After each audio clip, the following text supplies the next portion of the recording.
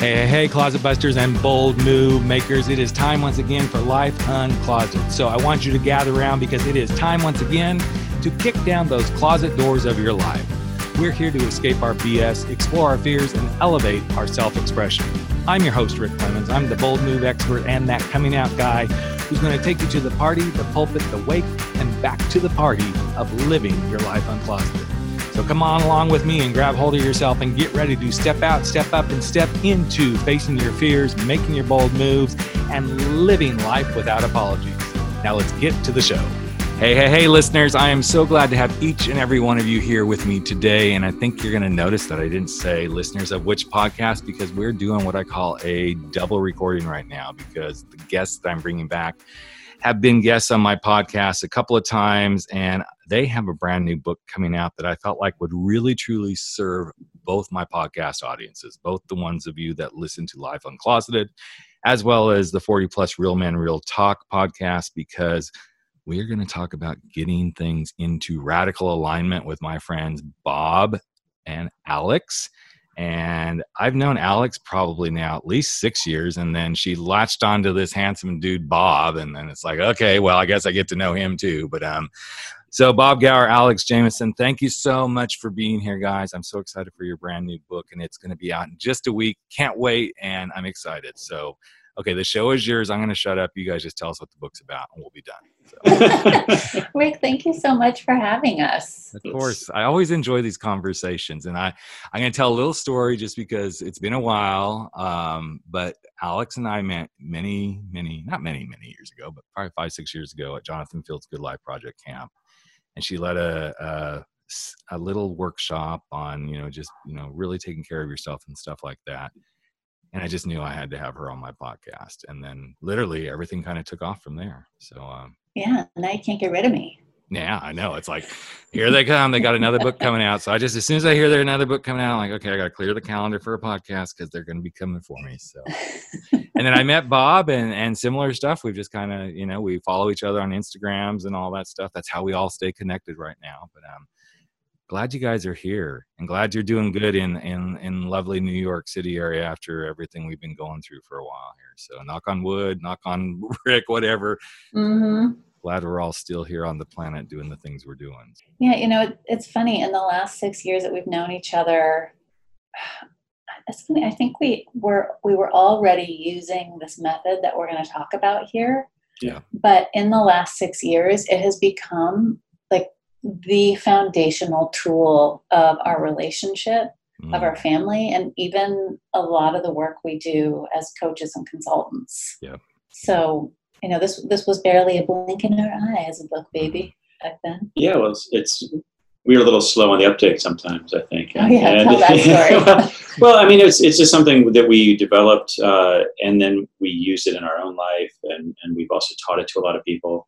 And I think at some point we just started realizing that we just kept getting phone calls about it. People saying, "Hey, could you walk me through?" Because it's not, it's a relatively simple structure, but there's some nuance to it. And I've given I've just been on the phone with people. Actually, I was on the phone once with a friend in LA she was in a new relationship and she wanted to use the structure to talk to her new partner with. Mm-hmm. And I walked her through the whole conversation. I actually spent about an hour on it. I've gotten really nuanced with it. And then, because it was one of those long cab rides in New York during rush hour.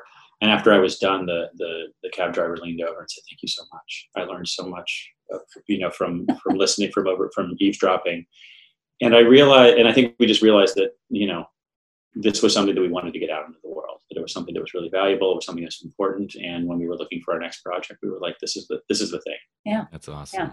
It's so interesting when these things start to come together like that. And I purposely haven't dove into this a whole lot because I know anytime that Bob and Alex put something out, it's well worth it. And I didn't want to be so into it that I'm like, okay, I'm going to do the typical interview. Like, well, tell us about this. And, because I know I want to be really spontaneous and curious through this, but even just the title, and Alex can kind of relate to this because we've known each other since camp, that I've been trying to really find my alignment with my work, even though I'm like, yeah, I'm coming out coach guy. I know this sort of stuff and da-da-da-da. And I wandered about the planet for the last 10 years, like, oh, well, maybe I'll go over here. Maybe I'll go over here. I really realized when I saw that this book was coming out, it made me stop and pause and go, man, I have truly brought my own business and my own life into some real radical alignment just in the last year. Because I got back to the core, what I'm about, what I want to be doing. And I'm sure there's many, many beautiful tools within this book and things that you guys are bringing to the world that will help us all see how you do this. So let's dive in. Don't tell us all about it, but tell us enough about it that and we will have a mad rush to people pre-ordering on Amazon. Well, the basic heart and soul of this book is about one conversation structure that we share with people that can be applied to almost, I have yet to find a topic it doesn't work with, I'll be honest, but it's a way to bring structure to conversations, especially conversations where there's high stakes or a lot of emotions. And most of us aren't used to having important conversations with structure so that everybody, like, this is about creating psychological safety for everyone. It's about creating a safe space and kind of rules of engagement, how we're going to communicate with each other so that everyone is heard, so that a diversity of voices can be presented in the same place about the same topic. And Rick, I don't know about you, but I was not raised to have formatted, logical conversations where everybody felt safe. Nope. And nope. Mm-mm. So, and it's a very, very simple 4-step conversation. So we'll tell you what that is. And then we can even like role play one for you. Cool. So you each share your intentions, concerns, boundaries, and dreams about whatever the important topic is. Yeah. And we also want to get clear about what we're talking about to start off with, right? And usually it's sort of why, so, it could be that we're going to talk about launching our new project. And the reason we want to talk about it is because we need to get clear on, what we're going to do in the first quarter, what we're going to do in the next 3 months. Or it could be that, at home, we're going to talk about our finances. And the reason we want to talk about our finances is because we want both of us to feel like we live an abundant life and not feel constrained, but we also want to be saving responsibly for the future, something like that, right? So it's sort of, and it can span personal and it can span business, but it's really like, what are we talking about and why are we talking about that? And often that's just a revelation as well, That makes so much sense. It's interesting because as you're saying this, I'm in a situation that it's one of those situations where I have to have a conversation with a customer. And it's escalated because I work for somebody else part-time. And we've escalated this to like, okay, we're all at the highest levels. Like, okay, we're going to do this. And I am so dreading this conversation. Yet, just the 4 things you just laid out, I'm like, oh, okay, there's what I need for this conversation. Yeah. Lay it out there, It's so really, fascinating. We like to say that it helps to kind of help you spot any potential emotional landmines before you get there.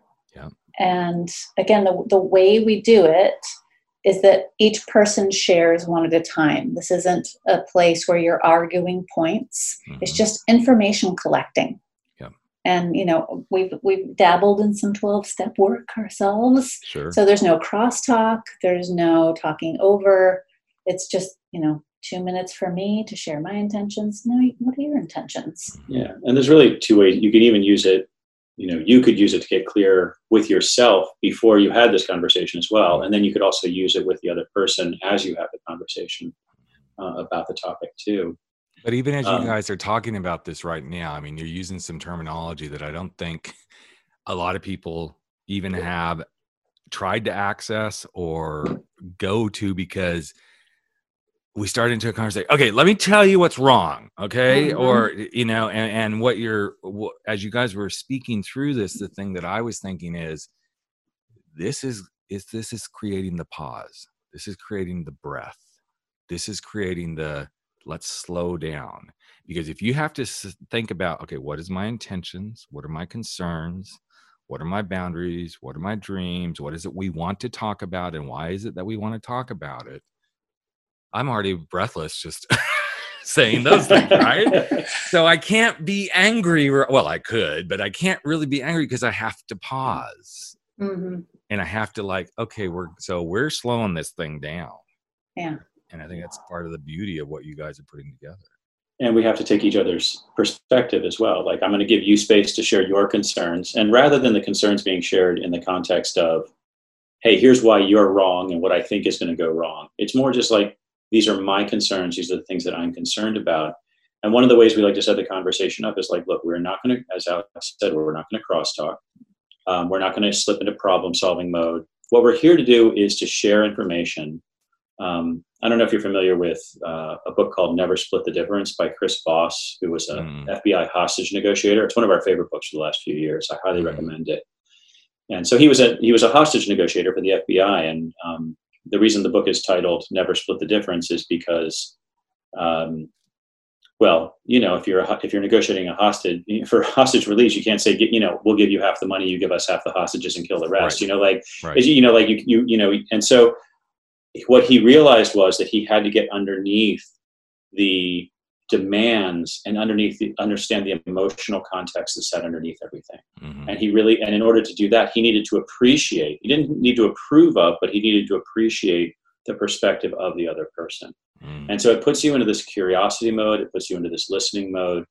And actually, Chris has his consulting group is called the Black Swan Group. And because he calls it that is because when you use his methodology, when you dive underneath and you look at things from an emotional context, solutions that were invisible, or they suddenly can appear to you. And so we don't think of this as a problem solving or a negotiation tool, but it's something that can precede those. It's something that can kind of feed into those because it gives you complete information, or more complete information, to go into those with.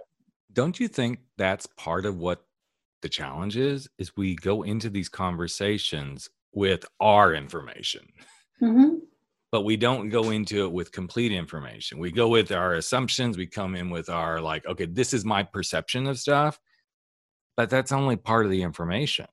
Yeah, I was going to say, we go into it with our information and assumptions about your feelings and information. Yeah. And I think a really important topic, I mean, for me, why it took me most of my adult life so far to get good at important conversations was I just avoided important conversations most of my life.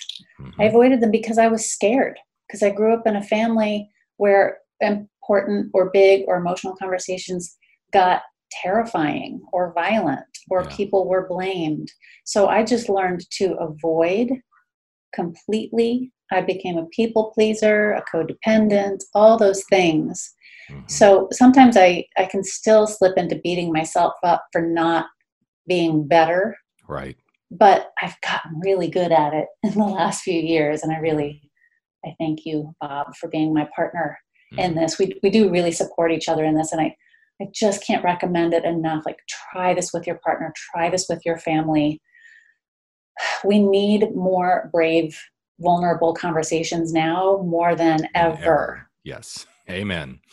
Amen. Amen. Amen. And, you know, it's interesting as you said that, Alex, that there's this thing that happens in my coaching with people coming out of the closet. And even when I'm working with people who are like, okay, I'm going to be an entrepreneur, because now everything is about everybody's got closets in my world, but especially those that are coming out of the closet, like, okay, so how do I have this conversation about I'm gay? Well, we're not going to reinvent the wheel here, because you've already had some really big conversations in your life. If you are married and you're coming out of the closet, you've probably had conversations about buying a home, about having children, about which job are we going to take, and who's going to stay home or who's not going to stay home, and where are we going to move to. It's like suddenly people think, okay, this is brand new, so we have a brand new way of doing it. The situation is new, yes, but I think we miss that we have a lot of ability to do this, with one exception. And you just said it. Nobody ever sat us down and said, here's how you have these big conversations. Right. Here's how you do this with mutual respect. Here's how you do this when it's really scary and the stakes are so freaking high. And I love that this is what you guys are bringing into it. And again, I like how you position it, that this isn't necessarily quote unquote solving the problem, but it's setting it up so you can better solve the problem. Yeah, absolutely. And I take it as I have to call out what happened last week. a huge parenting win that unbidden out of nowhere at the dinner table, our 13-year-old son said, "I'm really glad I'm being raised learning how to care about other people's feelings." And I practically cried. It's like, dude, me too. Yeah, I cried when I saw that post that you put. I'm like, her baby's growing up and she's a really good mom. You go, Alex. You go, Bob. Well, it was really hard for both of us. We grew up in families where it wasn't safe to talk about the hard things and to really share who we were. And I'm so proud that we've created a home where this kid feels like he can do that and he's learning how to. Not to get off in this realm, but I think, and I hate it when I say think because I'm trying to break my habit of that on podcasts, but what I've observed is this is what's happening in our culture so much. Nobody knows how to have important conversations. We are so just politicized and we're charged and I'm raising my hand, folks. If you could see me, I'm raising my hand. I'm right there. But if nothing else that COVID has taught me, it's like to pause, stop, breathe a lot, pause a lot, think a lot. Yeah. Before I speak. Well, this is our like in my heart, this is what I want this book to do. I want this to give you the courage to tell the person or the people in your life that you most need to have these important conversations with, I'm coming to you with love and hope and good faith. Can we have a conversation about this topic that we need to talk about? And here's how we'll do it together so that we can both come together, again, in good faith with respect and talk about this. And I tell you what, I've had a conversation in the last few weeks with an old friend and client that I was like, we really need to talk about some of the stuff you're posting on Facebook. And we had a hopefully life-changing conversation about some really, really important topics right now. So the structure works and you can do it. Yeah. And so you guys are going to show us how we can do it. Okay. You said that. You promised that. We're not getting off this podcast without you guys living up to what you said. And I have seen firsthand in some video stuff, and I've actually seen Alex in live do some amazing stuff, but I've seen both Bob and her do stuff with their other book, Hell Yes, which we've got to get that book plug in. Plus, they've both got other books. I mean, it's crazy. These guys write books like I Changed My Clothes. So, it's just but I'm working on mine. I'm working on book number 2, and then I get interrupted to do a podcast with Bob and Alex again. It's like, okay, well, that book's not getting written today. But so, yeah, I'd love to just kind of let's dive in. Yeah. Do you want to pick a topic, Alex? I actually think the conversation that we've been in around family vacations. Yeah. Right. Unless you have another one that's top of mind. No, that one puts me on the spot a little bit, but I can handle that. I know. But it's and we're on a podcast for men in their 40s or men over 40s. So. Yeah, it's helpful. I'm a man over 40. So. So the first step is just to get clear about what we're talking about and why. And we're talking about going to visit your family. Yeah. For your mom's 90th birthday, which is not a super close drive. And we're talking about it so that we can decide whether to go and how to best handle the situation. Yeah. A little bit of background, my family, my family's very small. Like it's just my brother and his wife and 2 kids and my mom. And they live, about a 4-hour drive away. So it's not super close. I don't see them that often. Another little more background is that we're not the closest of families. There's been some difficulty over the years, but we've remained connected rather than going for full estrangement. We've decided to remain connected and cordial with each other.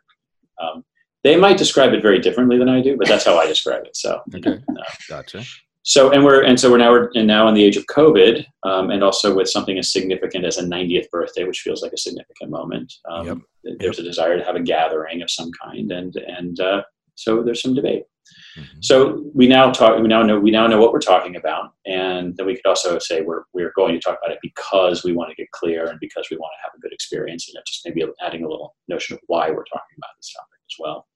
I should also note that I'm talking about this with Alex. and I'm not talking about it with my family. So the way I might approach the question with the conversation with my family is actually very different than the way I am approaching it with someone with whom I trust completely. So yeah, and this conversation will help you have that or talk with them about it. Yeah. So sort of like, yeah, great. So what are your intentions around going to see your mom? So my intentions are to, you know, with an aging parent, you know, like I think and acknowledging that she's getting older, and as we all are getting one day, you know, closer to no longer being with us, but wanting to be a good son, and to the extent that I can, and by good son I mean to the extent that I can, give her the best experience she can have of her later years. And I know how important family is to her.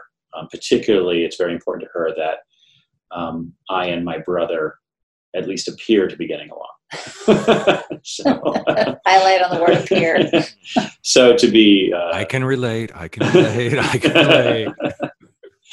Yeah. So to give, if we do go, to give her a little bit of a show, and if we don't go, to give her at least, to not make the experience any more negative than it needs to be. So my intention is to take care of her. Primarily, my intention is to take care of her, and also not to make myself a doormat or a victim to the whole thing as well, to preserve my own sanity and my own boundaries. Yeah. And I guess my intention is really just to support you in whatever decision we come to. It's a much easier emotional load for me because it's not my family. So whatever choice we make, my intention is to be a full yes to it. So notice we're just taking turns talking about this, right? Intentions. We're not arguing about any points or... Yeah, we're just sharing information. We can argue later if we come across a disagreement, but for now it's just developing that kind of tactical empathy. So what are your concerns about this? Concerns are that it's going to be time consuming at a time when I'm very busy with work and with launching a book. My concerns are that I might get sick or might get someone else sick with a potentially deadly disease. And my concerns are that it will cause emotional disquiet, that it's not in myself, that it will cause me that I will have uncomfortable feelings. Now, I'm just going to, like, a little side talk here, Rick.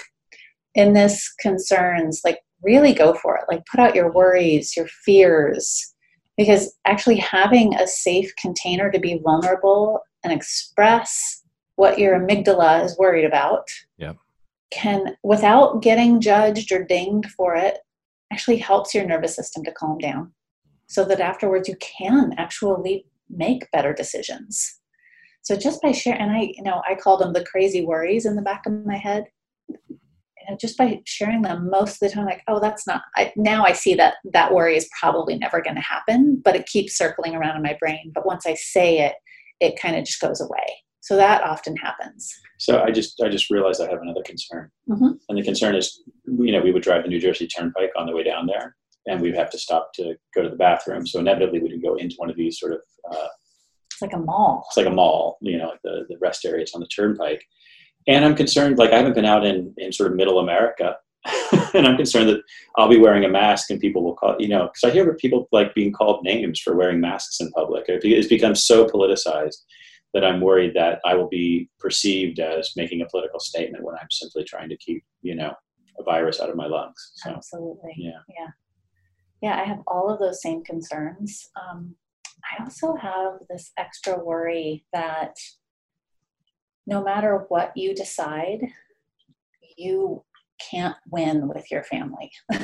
Like, if we go and we social distance and we keep our masks on, we'll be judged and teased, which will make us feel bad and be stressed. If we don't go, we'll be judged and teased and we'll feel bad. And I worry that it's going to negatively impact our relationship. What's interesting about this, I'm just going to do a little meta commentary on it, is as we talk about the concerns, specifically that concern, which I find so funny or so endearing, is that all of a sudden I'm like, okay, so if I can't win either direction, well, one is less time consuming. And and less costly. Right. So, if the outcome's going to be similar in both ways, like they'll tease me in absentia. I won't hear the teasing. So. Right. As you guys are going through that, I'm like, girl, I just not keep going. I feel like check. My little gay mind's like, girl, I know what I'd be doing. I'm staying home. I'm going to do my thing, and I'm going to have some wine. And it's clear to the rest of us, Bob and Alex. Yeah. Well, that's the beauty of the conversation, is that it really just helps you get painfully clear sometimes. And these sort of things that are just kind of like vague discomforts, when you have to give voice to them, all of a sudden you're like, oh, that's what's going on there. Yeah. And then especially in the concerns, it is like a Instapot holding everything in, but as soon as you like, oh, okay, it's done, and then we start to pull out, okay, well, it's this and it's this, there's no energy left. One of the things that I've said, not that this is all about me, but it's interesting, as I was listening to you guys, my last talk that I've done, I bring up the line of fears are only as alive as we give them life. Yeah. And this is the same thing. The concern is only as alive as we're going to give it life. And you guys are just showing how just bringing this out as part of the conversation is so powerful. Yeah, and speaking them is really powerful as well. Because when we speak, actually, what is it? We have a good friend who's a neuroscientist, and he talks about, like, as you speak, it comes out of your mouth and it comes actually into your ear, and it actually has a neurological impact in a way that writing it down in simple awareness doesn't. That it actually can kind of like soothe and regulate your system in a certain way. Mm-hmm. Yeah, that's why affirmations work. That's why mantras work. So cool. Boundaries. Yeah. The next piece is boundaries. And you can think of this as, what do I need or suspect I need to be my best, to show up? What are my self-care rules for myself? So I have a few that are very clear. One is, if we go, we don't stay overnight. I know your mom has invited us to stay in the hotel that's there in the nursing home. Which is closed currently. That's wishful thinking. Right. Anyway. It's really not even open. I don't even want to stay in a hotel. We would drive down, say hi, and come back. Yeah. We don't touch or hug anyone. We wear masks the whole time. We stay outside, no partying inside with everybody. And I don't think either of us should have even one glass of alcohol. And it's not just because of until we get home. Until we get home, and then we can have some. It's not just the driving, but I know for myself, I get tired, I get cranky, and I have less willpower and patience for BS. So I am not going to be your best partner if I have even one glass of wine. 100%. What are your boundaries? My boundaries are to have boundaries, right? To be really clear, and both with myself and with anybody that we're going to see if we do go, before we go. So the boundaries that you just sort of outlined around mask wearing and no touching and no going inside, to actually communicate those ahead of time via writing rather, or phone calls, but not to kind of speak them out, rather than just kind of hold. Because sometimes, you have this intention, that you hold this boundary, I'm not going to do that. And then you get there and someone comes up to you and hugs you, oh, hi. And you're like, oh, wait, so actually speak the boundary before we're in their presence, to kind of make sure that that's really clear. And then the other boundaries are just, I love the one about alcohol. And I always also, when I'm doing something kind of intense, that's both tiring as well as kind of potentially emotionally intense, to make sure that the next day I don't plan anything that requires much of me. That I could spend the day on the couch watching the Great British Baking Show. Exactly. Yeah, self-care after is really important. Yeah, that's good. I like that. Yeah. So now, just a side note about boundaries. And we talk about this in the book. You might not get everything you want. Right. If you decide to go forward, you're not ordering off a menu.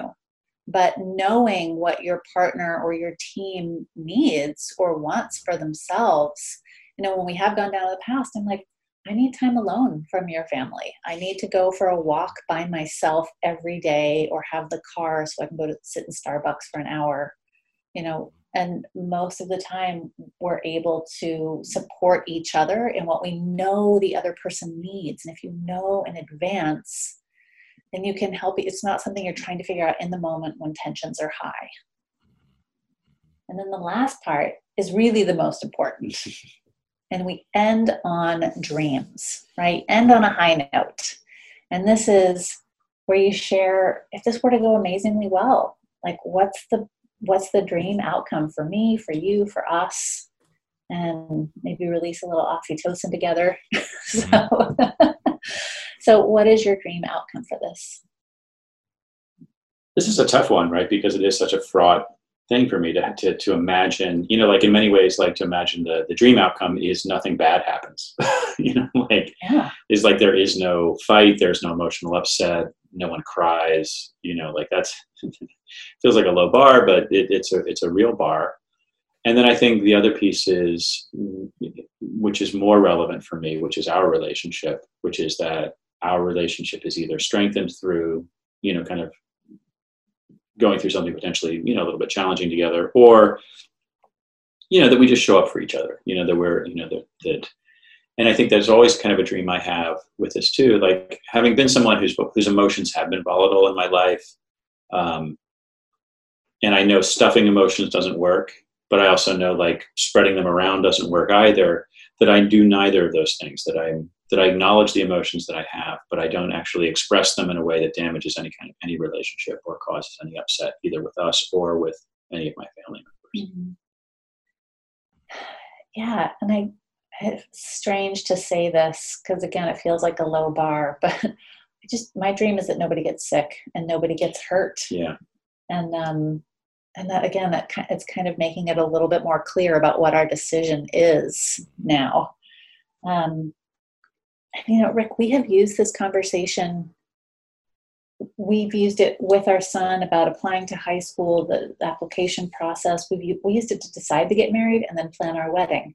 We've used it we've talked about sex, we've talked about money, we've talked about other family issues, and we've used it to talk about planning this book and big projects for companies and working with clients. So like this one tiny example, this intentions, concerns, boundaries, and dreams format is applied almost everywhere in our lives.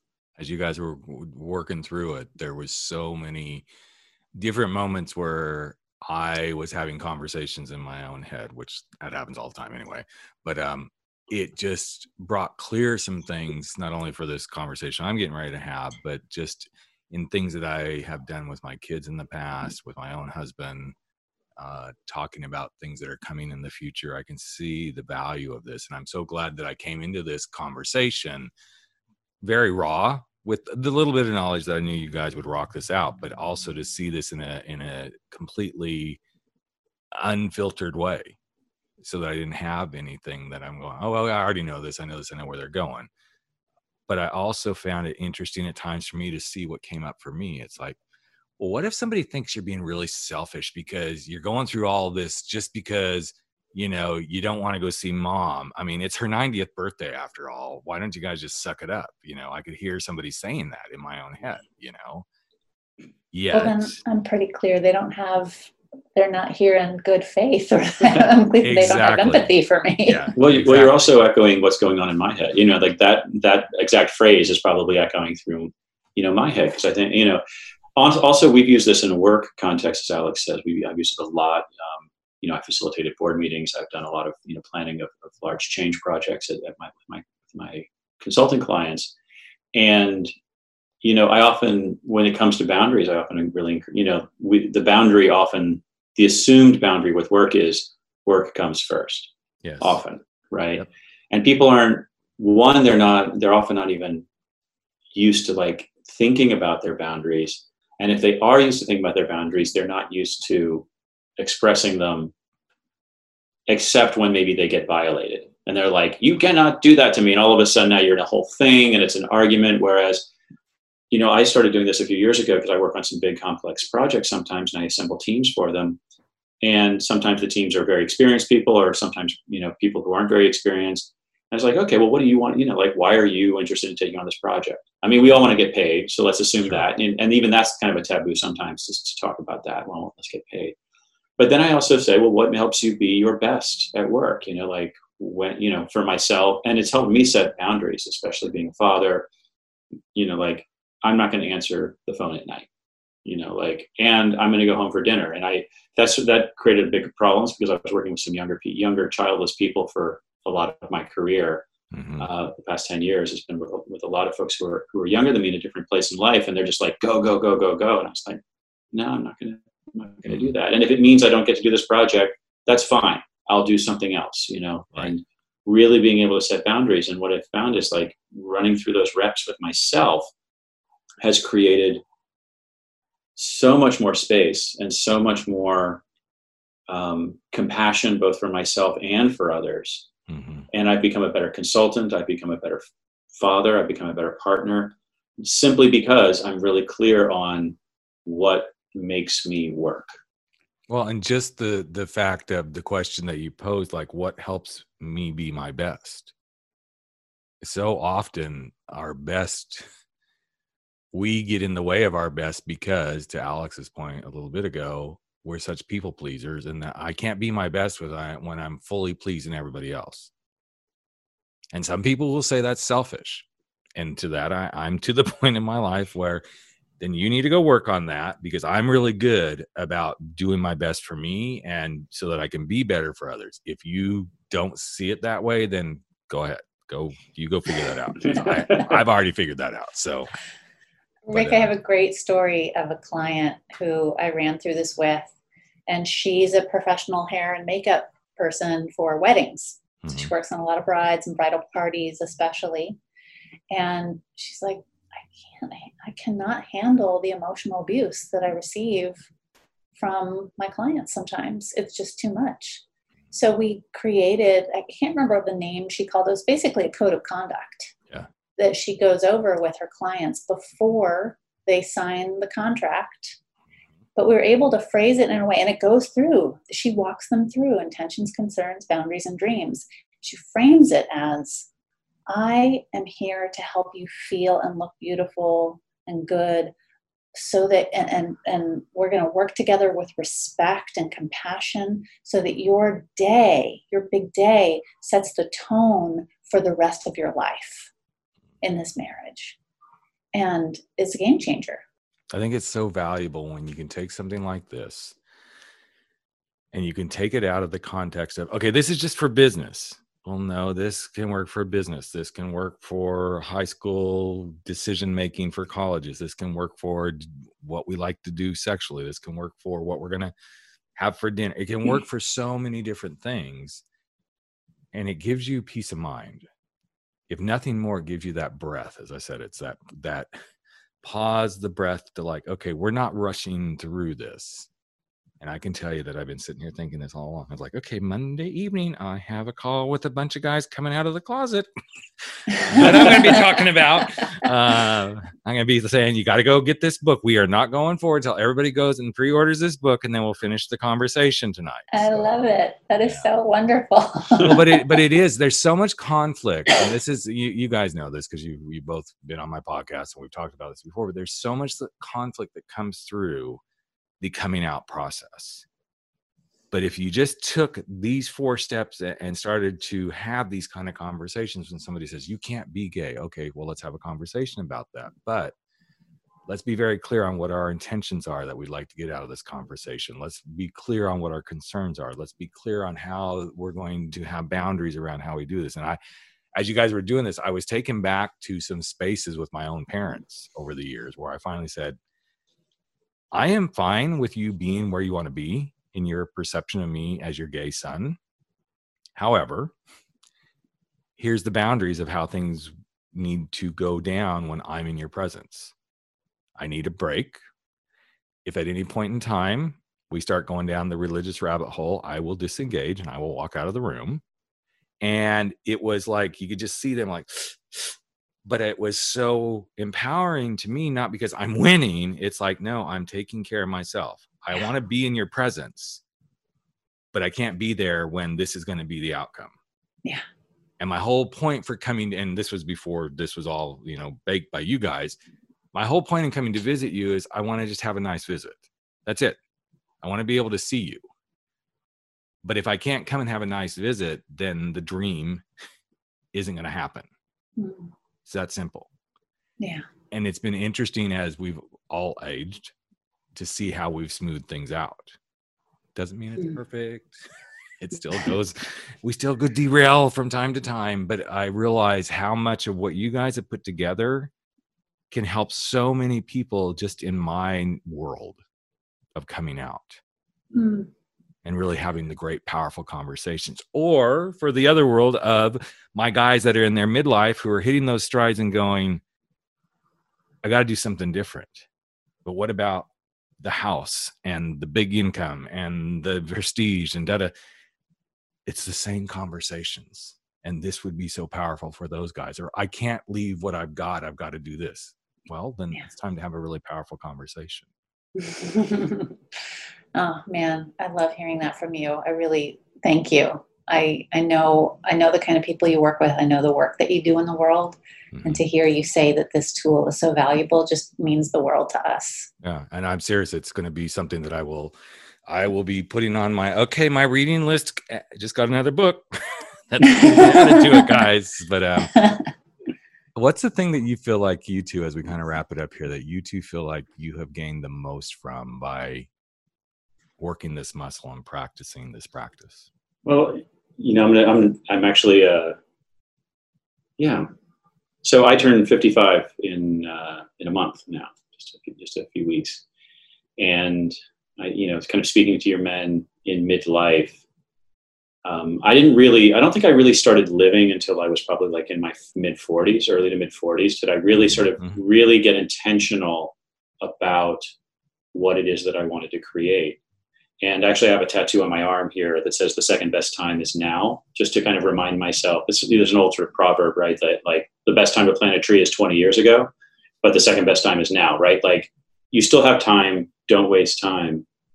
And I think what this conversation has done and what this style of communication has done is it's allowed me to really deeply face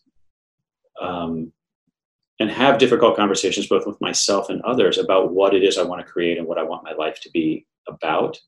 And it means that I'm not living with regret. It means that I'm not living, that's a little bit of a lie. I certainly have regrets. I wish I started 20 years ago. And that's water under the bridge, right? That what I've got is where I'm starting from where I'm at now. And I'm going to let go of regret. I'm going to let go of resentments. I'm going to face things head on. And I am going to build the life that I want to the extent that I can. I feel so supported in this relationship to really be my full self. It wasn't until the last 4 or 5 years that I'm like, oh, I am an artist. I'm an artist. Yeah. And, being able to own those parts of me that were hiding and secret and scared, because I know I have, we have worked this muscle, and I know he is for me and I am for him. And we've demonstrated to each other that we can explore tough topics and grow as individuals and together, which I did not have in my first marriage. There was no self-reflection. There was no ability or even expressed desire to have conversations like this. Right. And to really be able to be yourself is, man, I mean, this. Yeah. It's like the biggest gift and goal in life. I always say to be yourself is one of the greatest orgasms you can experience. But also there's a little secret. If I remember right, now that Bob brought up the whole birthday thing, I believe Bob and I share a birthday. Do we? I think so. I think yours is August 4th, right? It is indeed. Yes. You, me, and Obama. Yes. Yeah. Yep. Yeah, he already called me and said, "Hey, bro, what you doing this year?" I'm getting out and doing some little hell raising to try to get things back on track. I'm sure I'll see you somewhere out there doing the same thing. But yeah. And it's interesting. I'll be 57 this year, and I realize how much not giving a shit about things has become more and more a common muscle for me to use, but how much giving a shit about the right things is also a muscle that I'm starting to use. But I can't bring balance to both of those without doing the work. Yeah. And I think what you guys have now delivered again is a beautiful tool set that can enable people to do the work if they're open to doing the work. And I think that's the key of all of this is you can have powerful conversations and you can have powerful outcomes, but you can't wave a magic wand. You got to be willing to do the work. Yeah. So, thank you guys so much again. Rick, thank you so much for having us. It's so good to be here with you. Such a pleasure. This is such a good example of how you can step out into two completely different worlds, and many worlds, but especially, with my listeners of the coming out people and the life uncloseted sort of people, and then the guys in midlife, and take something like this and realize this applies to a lot of spaces. And I don't know, I'm getting some chills about this because I think this might be another one of those books. So I hope you guys really do well with this one. It's already impacted me. And as usual, because I love these guys so much, and since it's not just a single podcast, whoever sends me an email at rick@rickclemens.com, I am going to give away 4 copies of the book, 2 for each of the podcast listener groups. Send your name in. We'll get you either the hard copy, Kindle. You tell me what you want. I want to get this in 4 listeners' hands because I think it will do you amazing work. So that is so cool. Thank you. Of course. So, okay, well, I guess it's time for the 3 of us to go back to solving the rest of the world's problems. So thanks again, guys, for being here. So love having you guys and being connected to you. Me too. Great. Thank you. Hey, Life Uncloseted family. Another episode of Life Uncloseted has come to an end, and it is time for all of us to sashay away and go face our fears, make those bold moves, and stand up to living our life without apology. But before you do, I've got a favor to ask of you. Would you hop over to iTunes or Spotify or Podbean or wherever it is that you're listening to this and just give us a little bit of love if you like what we're doing here at Life Uncloseted. Here's what it does. It helps other people find the show. It helps other people get to know what we're all about. And you just might help change a life. In fact, if you really want to change a life, we'd love it if you just ask a friend to take a listen and see what they think. So that's it. Love you all deeply. I'm Rick Clemens, the host of Life Uncloseted, and never stop stepping out, stepping up, and stepping into living your life uncloseted.